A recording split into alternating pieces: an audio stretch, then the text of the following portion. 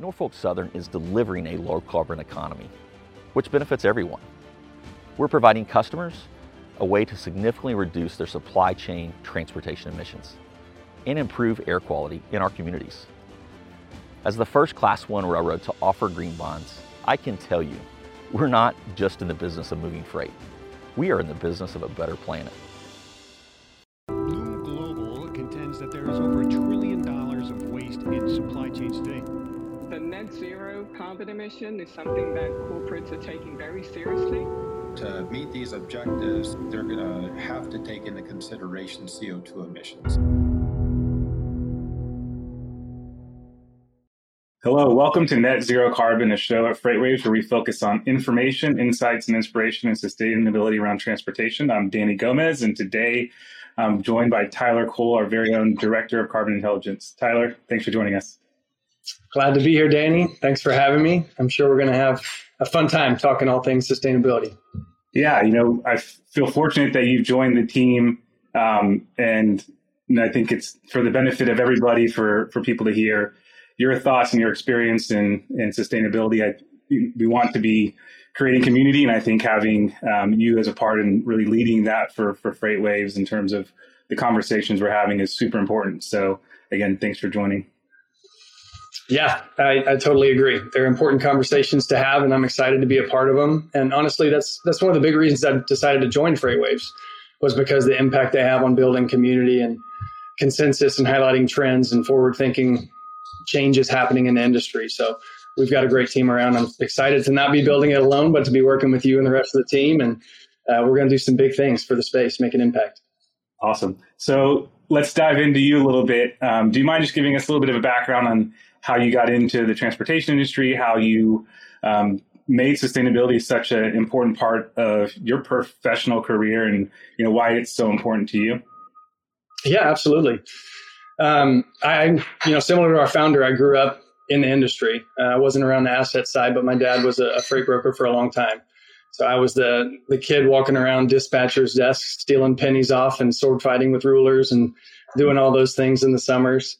I was fortunate after I graduated school to move down to Dallas as they started a new 3PL and work for them. So I spent 7 years in logistics operations, everything from truck dispatch, managing dedicated truckload, reefer, dry van, intermodal, LTL for multiple accounts, into pricing and bid management and carrier procurement. Ultimately ended up in sales and account management before it was time for us to move on. So while in Dallas, married, 2 kids, 3rd kid on the way. Nashville was home and calling us to be closer to family. So decided to make a shift. But I should mention during the last few years with the brokerage, which was TTS, was who I was with. I was fortunate to have some forward-thinking customers who allowed us to do some really unique things. So, at the time, rewind to the early 2010s, diesel's $5-6 a gallon out in California. You've got Boone Pickens and clean energy and all the guys touting CNG is the next biggest thing in trucking, and OEMs racing to put out equipment and people trying to test it. It's kind of like where we are now with EVs, right? But we were fortunate to have customers who would allow us to do some things. So I was put together a pilot for CNG, LNG trucks out in LA, running to Vegas and then local LA, really testing performance and greenhouse gas emissions. It was fun. It was a cool opportunity. And honestly, I wasn't even focused on the environment. It was a cost savings, revenue generator for us. So it was more, and this is true the rest of my career, the business opportunity led me to focus on the environmental opportunity. So that's how I came into it. But fast forward, moving to Nashville, getting here before the baby's born, and I was lucky enough to land with the biofuels trading company here in town, Eco Energy. They market and trade ethanol, biodiesel, natural gas.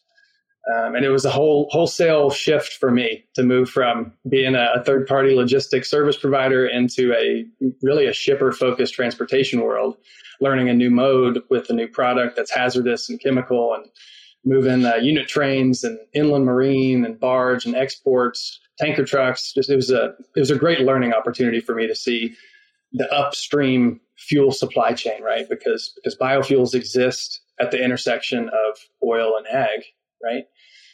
So I learned a lot. I got to work with some of the smartest people I've ever been around. Eventually, once I learned how the supply moved and was comfortable with imports and exports, I started taking on some account sales roles, and then eventually ended up trading, which is where I thought I was going to be for the rest of my career. And that's where you and I connect on a lot of stuff, right? Understanding how markets work for energy and fuel. So I ended up trading our environmental credits, which dovetailed nicely into my, focus on sustainability. So it was a business opportunity that, again, had me focusing on what's happening in the sustainability realm, and specifically low carbon fuels. So I was trading our credits for California's low carbon fuel standard and the RFS RINs, because we have biofuel blending mandates here in the US. So really, really deep dives into supply and demand fundamentals around how these fuels price into the market, what the arbitrage opportunities look like, the global landscape for fuels that are going to compete against fossil. And I would say really over the last 2 to 3 years, that has really accelerated and shifted to where it's now being adopted by every trading company, every big oil company. Everybody believes this time's different, that there's a real structural shift happening at a macro standpoint, that oil and gas are really under pressure in a different way than has happened before. So that's a long-winded answer to your question. That's how I ended up joining FreightWaves last month. I had COVID to sit back and think and take some online classes in supply chain management and really reignite my passion after having moved away from operations of logistics to really be passionate about just how supply chain managers think and execute given the complexities they face. And FreightWaves has always done a good job of informing the industry.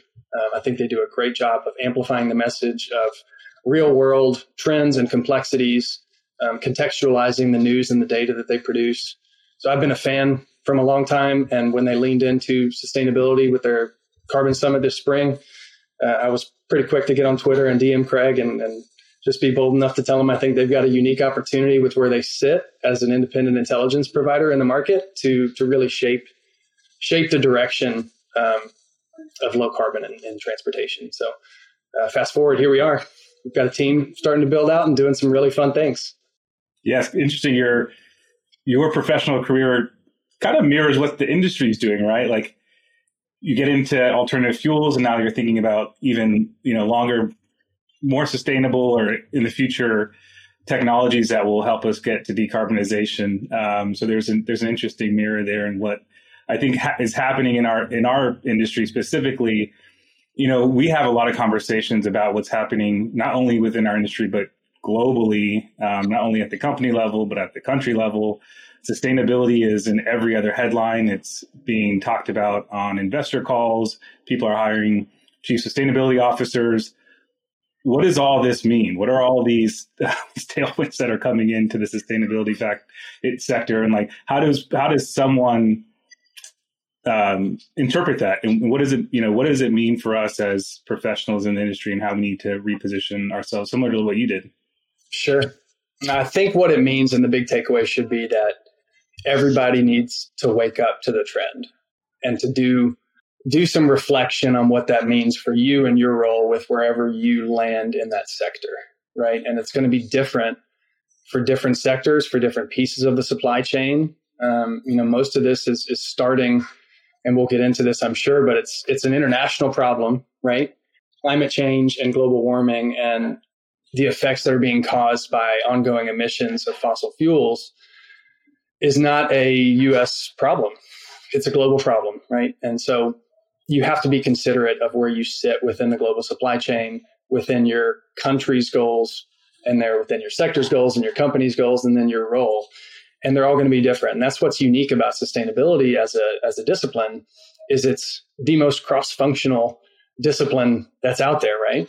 Because you touch every part of an organization, because it's not just emissions measurement, right? We're talking about all parts of climate. So water conservation, we're talking about the human capital element of it, where you have to be responsive to labor practices and gender pay and equity, equality within the workplace. There's a wide ranging umbrella that falls, that encompasses everything that is sustainability. So specific to freight, I really chose to lean into this because it is a slow moving, first, it's a hard to abate sector because you're captive on fossil fuels for good reason. They're low cost, they're energy dense, they're available. We have infrastructure. They do a lot of things really cheaply. They enable us to have this global supply chain we've built today. So you can't overlook the benefits that come from those things. But when you start recognizing that maybe we've not given enough credit or weight to the externalities that those cause because they're not tangible in our face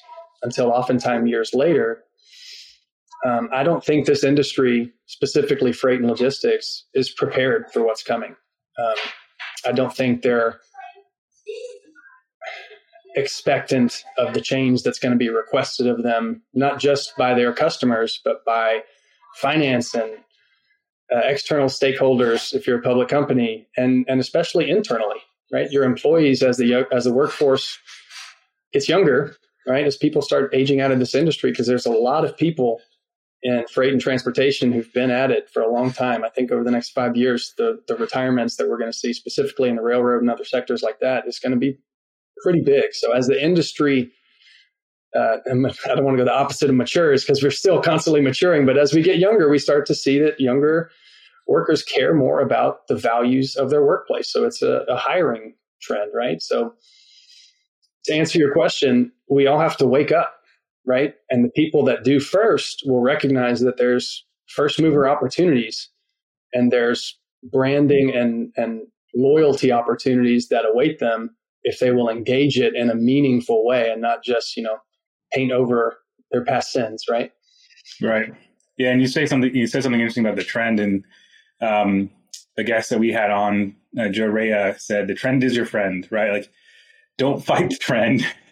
Figure out a way to work with it. And even, just touching on all the other interviews we've had, Dan Lewis, he's doing a lot to try to educate his customers on how they can really embrace this change, this trend that's coming. And Martin Liu was talking about the change in the age of the workforce. It reminds me of an interesting interview that Craig did with Michael Lewis, and he was talking about Moneyball. And he said, the interesting thing that we learned from Moneyball was that it wasn't that the managers that were in place today needed to learn a new system, because they were convinced that the old system they were using was working. What they learned was that new managers had to be hired in order to implement the types of strategies that they were seeing, the Moneyball strategy, right? And so it's interesting as we come to realize that hopefully that's not always the case. Hopefully you can teach an old dog new tricks, but it'll be interesting to watch. As you mentioned, there's a lot going on and a lot to make sense of in the sustainability space. Freight Waves, and the reason I think why both of us are here has made a conscious effort to be talking more about what's going on in sustainability, reporting a lot more. We had the Net Zero Summit that we did on Earth Day, and on that we announced carbon intelligence as a product, which is something that you're responsible for. What problem is carbon intelligence solving in the marketplace, and how do you see it evolve with this pretty fluid new discipline and requirements that are coming, like you said, sometimes from the top down? Sure. No, that's a great question. Great point. And I love that correlation with Moneyball, because I think it's prescient to the industry, because we do it because this is the way we've done it for a long time. And transportation in general is a long tail, right? That gets wagged a lot of times in the supply chain, right? It's the last lever you pull sometimes. So carbon intelligence is going to be a great opportunity for us to really do a couple things. One, prepare the industry for what's coming by providing them the tools to know where they're at and where they want to go. And that dovetails into everything FreightWaves has done from that conference and a lot of the custom media and this show even, right? It's, how do you say? We're inspiring people, giving them insights into what's happening in the industry. And so much of this is going to revolve around education, that similar to what FreightWaves did with Sonar and SCI, is you're giving people a new tool that doesn't have a comparison in the market today, right? You're giving them insights that were previously not held by anybody because of what we're doing with the unique way we're capturing data and then layering on intelligence on top of it and building proprietary indices and indicators that help people make decisions, right? where I think the market is heading, and there's a couple difficulties with this to answer your question around pain points, is if you're a shipper and your stakeholders or your management are requesting you to measure and reduce your carbon footprint X amount over time, right, as we march toward these goals, most of these goals are 2050, 2030, 2025, right? Only the forward-thinking, really data-heavy, capable, probably emission-light companies like a tech company really has a grasp on a near-term target. But if you're a shipper that sets a target, how are you going to empower your supply chain staff to measure and make those decisions? We can throw a calculator on any tool today and take a simple math formula and come up with an estimate of what we're doing in the industry, right? The problem that we aim to solve at Carbon Intelligence is making that data as accurate and granular as possible in a way that elevates our tool above others as the go-to for supply chain emissions, benchmarking, monitoring, analytics, and forecasting. So it starts there. It starts with, what are you measuring, right? And if you're a shipper or a carrier and you don't know how to answer that question, call me. We'll put something together for you. But that's where you start. You shouldn't go invest in offsets or new equipment or anything else until you know what your footprint is. I've done this personally recently and had to do some individual homework and understand, all right, if I'm going to walk the walk, what's my personal individual footprint, right? Go to your utility, find out what the grid average carbon intensity is. They probably have an option for you to invest in renewables by paying an extra penny a kilowatt hour or something. But it starts with intelligence, right? It starts with measuring. So that's the problem we aim to solve, that most operational shippers may not even be aware yet that it's a problem.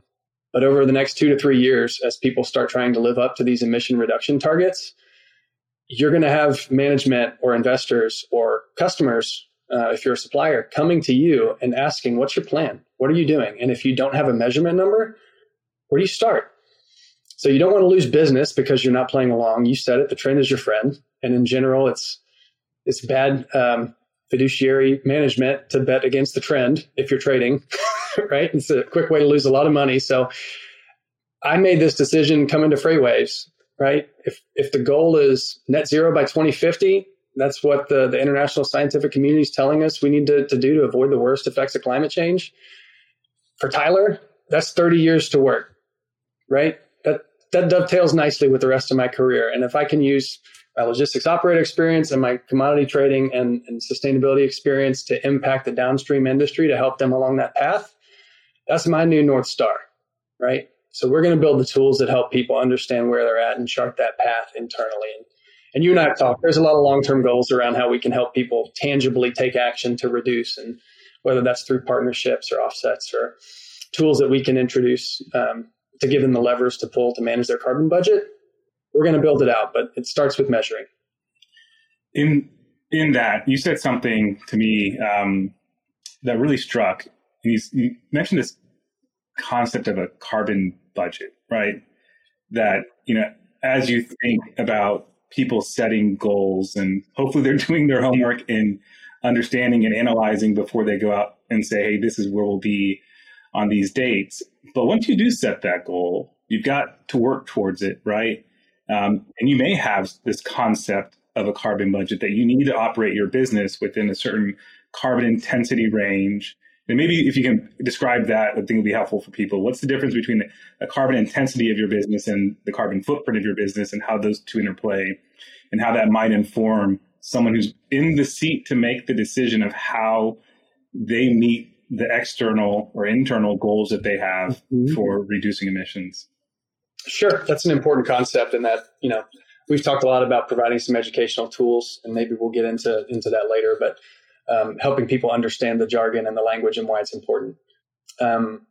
If you start internationally, right, we've got a global carbon budget, right? That's why the Paris Agreement, these international climate treaties, have honed in on specific percentages relative to a baseline. So for the global, it's 50% by 2050 or 2030 to get to net zero by 2050 relative to a 2010 baseline or whatever the number is. So that measurement is looking at actual total metric tons of carbon dioxide, CO2 equivalent, usually, because there's some other greenhouse gases we care about. But most people know CO2 is the number because it's 75% of man-made greenhouse gases. So it's the number we go with. When you're thinking about your company's footprint, you're thinking not just total emissions from all activities, manufacturing, indirect activities like outsourced transportation, the power for your facilities that you're using.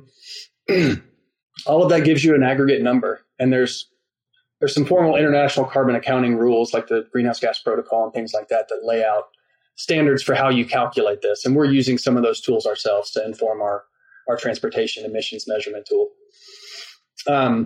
So you've got your total number. That's just metric tons of carbon aggregated looking back at the data. When you think about key performance indicators for us as an industry within transportation, everything's measured on how much weight you're moving for distance, right? So a common KPI is CO2 equivalent per ton mile, right? Or in metric per ton kilometer, however you want to break it down. And that just takes your total emissions over your relevant activity that you're going to measure. And that's a useful tool because it lets you benchmark against other peers within similar sectors. It gives you a target over time that you can work towards where you have more than one lever to pull. So total emissions, or we're more efficient with our mileage. I think the industry is going to migrate towards those numbers, total emissions, and then a trend. And I think eventually, we'll start to see maybe it's a supplier decision being made. Transportation is a piece of your total corporate emissions. So suppliers will have it mean more to them if they're working with a Walmart, for say. And carriers maybe even get there as well, right? We've got smart weight and tools like that help us understand, who's a good actor, who's taking this seriously. I think that can be blown up and provide even more data as we start to really walk this talk as an industry. If you look at some of the sustainability reports that come out, you may come across someone who's actually emitting more than they were. I mean, supply chain has had an interesting year or 12 to 18 months. Activities picked up. What they also may say, look, while our footprint has increased, we switched a bunch to intermodal, or we're successful in doing some EV implementation and some last mile parts of the business. How do we interpret the two? It's not to say that you can't grow your business, right? But if we look at those reports, what are we really trying to tease out from them? Yeah, you're trying to understand their achievements toward their stated goals, right? So as a business, we could stop all of our emissions tomorrow if we just stopped conducting business. That's going to be the worst way for us to get to net zero, right? Global supply chains are the lifeblood of our economies, right? They provide upward mobility for lower and middle class people. It gives us opportunities to create value, right? You've seen in financial markets, the more liquidity we provide to the market, the more opportunity there is for the whole pie to grow. So when we think about emissions, the goal is obviously not to grow the whole pie, but also not to limit growth. And that's where we find some really diverse path options we can walk down, right? From a measurement perspective, it's important to understand your actual emissions. And like Dan said in your interview with him, it's not a perfect science. You just have to start, right? So you might pick a baseline of a year where you did more business than the prior year, or vice versa. So it matters less where you start, it matters where you're going, right? So you have flexibility as you're evaluating your footprint to set your own kind of guardrails. Best practice will tell you don't change that every day, right? Pick something, stick with it, and work towards a goal. So if you're talking about growth over time, we want to see our total emissions go down. In the meantime, as we're growing, maybe we want to see our emissions KPI metric per unit that we're defining go down. If we're adding trucks to our fleet, maybe we want to see our overall, emissions per ton mile go down. And that could be a collaboration with shippers to better optimize our trailers. It could be training our drivers how to be more efficient and get the most mileage out of their cab that they can. It could be switching to alternative fuels. Like you said, there's lots of levers we're going to be able to pull in this. But the important thing is not to get hung up on the jargon or get so bogged down in the details that you just don't start. You just got to start. That's the most important thing. So these conversations always go too quick, and you and I often talk at length. And so there's so much more we need to cover here. I mean, there's there's conversations about offsetting. And like you mentioned, what we plan on doing at FreightWaves, in addition to this show, is to put together some short snippets that we can give out and for people to digest about some key topics. I always love the insetting versus offsetting topic, defining key terms, even talking about, scenario planning and analysis. Aside from that, as we wrap up here, how do you hope to see the industry come together? You mentioned it's a global problem, right? And, how do we come together and put some of the things aside that may have in normal situations kept us from collaborating for competitive reasons, but realize that this is an everyone problem and not just a singular problem? Yeah, that's a great question. My hope in an ideal state would be that we would collaborate in ways that protect competition and encourage innovation, right? And sometimes a lot of these changes may happen upstream of where we sit in the supply chain, specific to fuels, right? We might see some breakthrough technologies emerge in alternative fuels or biodiesels or battery technology that accelerate the adoption and help us lower overall emissions. And I pray that happens sooner than later, right? There's a lot of money being put into research, whether it's private investment, SPACs, or government R&D funding that's coming to help move that ball down the field. But what we can do with what we have today requires an extraordinary amount of coordination among competitive actors in the supply chain. So I think there is significant value for independent organizations to align around measures needed within the actors in the supply chain. So I'll give you an example. There's a lot of momentum because Europe's about 10 years further down the road from us than in this issue. They've already got a lot of regulations in place that require reporting and measurement, and pretty soon road transport will be taxed as part of their ETS carbon tax. So they've, by necessity, been further down this road than us. But if you think about the engagement of multinational shippers in the community, a lot of them have presences in Europe. And so they're already thinking about, all right, how do we engage our downstream transportation and freight logistics providers in exchanging relevant data to help us accurately benchmark and measure where we're trying to go? So there's a whole ecosystem being developed around improving collaboration and data sharing in a way that protects competition within this ecosystem. So I think more initiatives like that are needed all over the world to help bring together shippers, carriers, IT providers, fleet technology providers to help us really drive this forward. So if you have an opportunity to get involved with one of those organizations, please do. If you don't, call me and we can talk about why it's important, and I can point you to some resources. But those are my two hopes. We see a breakthrough in tech, and we see a lot more collaboration among players. This has been great. So for those who want to get in contact with you, what's the best way for them to reach out to you? Email me, tcole@freightwaves.com. I'm also on Twitter @TylerACole. And I try and be mostly relevant to industry topics on there. It's not investment advice. Awesome. Thanks so much, man. It's been great. Appreciate it. Thanks, Daniel. Have a good one. Norfolk Southern isn't just in the business of moving freight. They're in the business of a better planet. To learn more about Norfolk Southern's industry-leading sustainability initiatives, go to nscorp.com/betterplanet.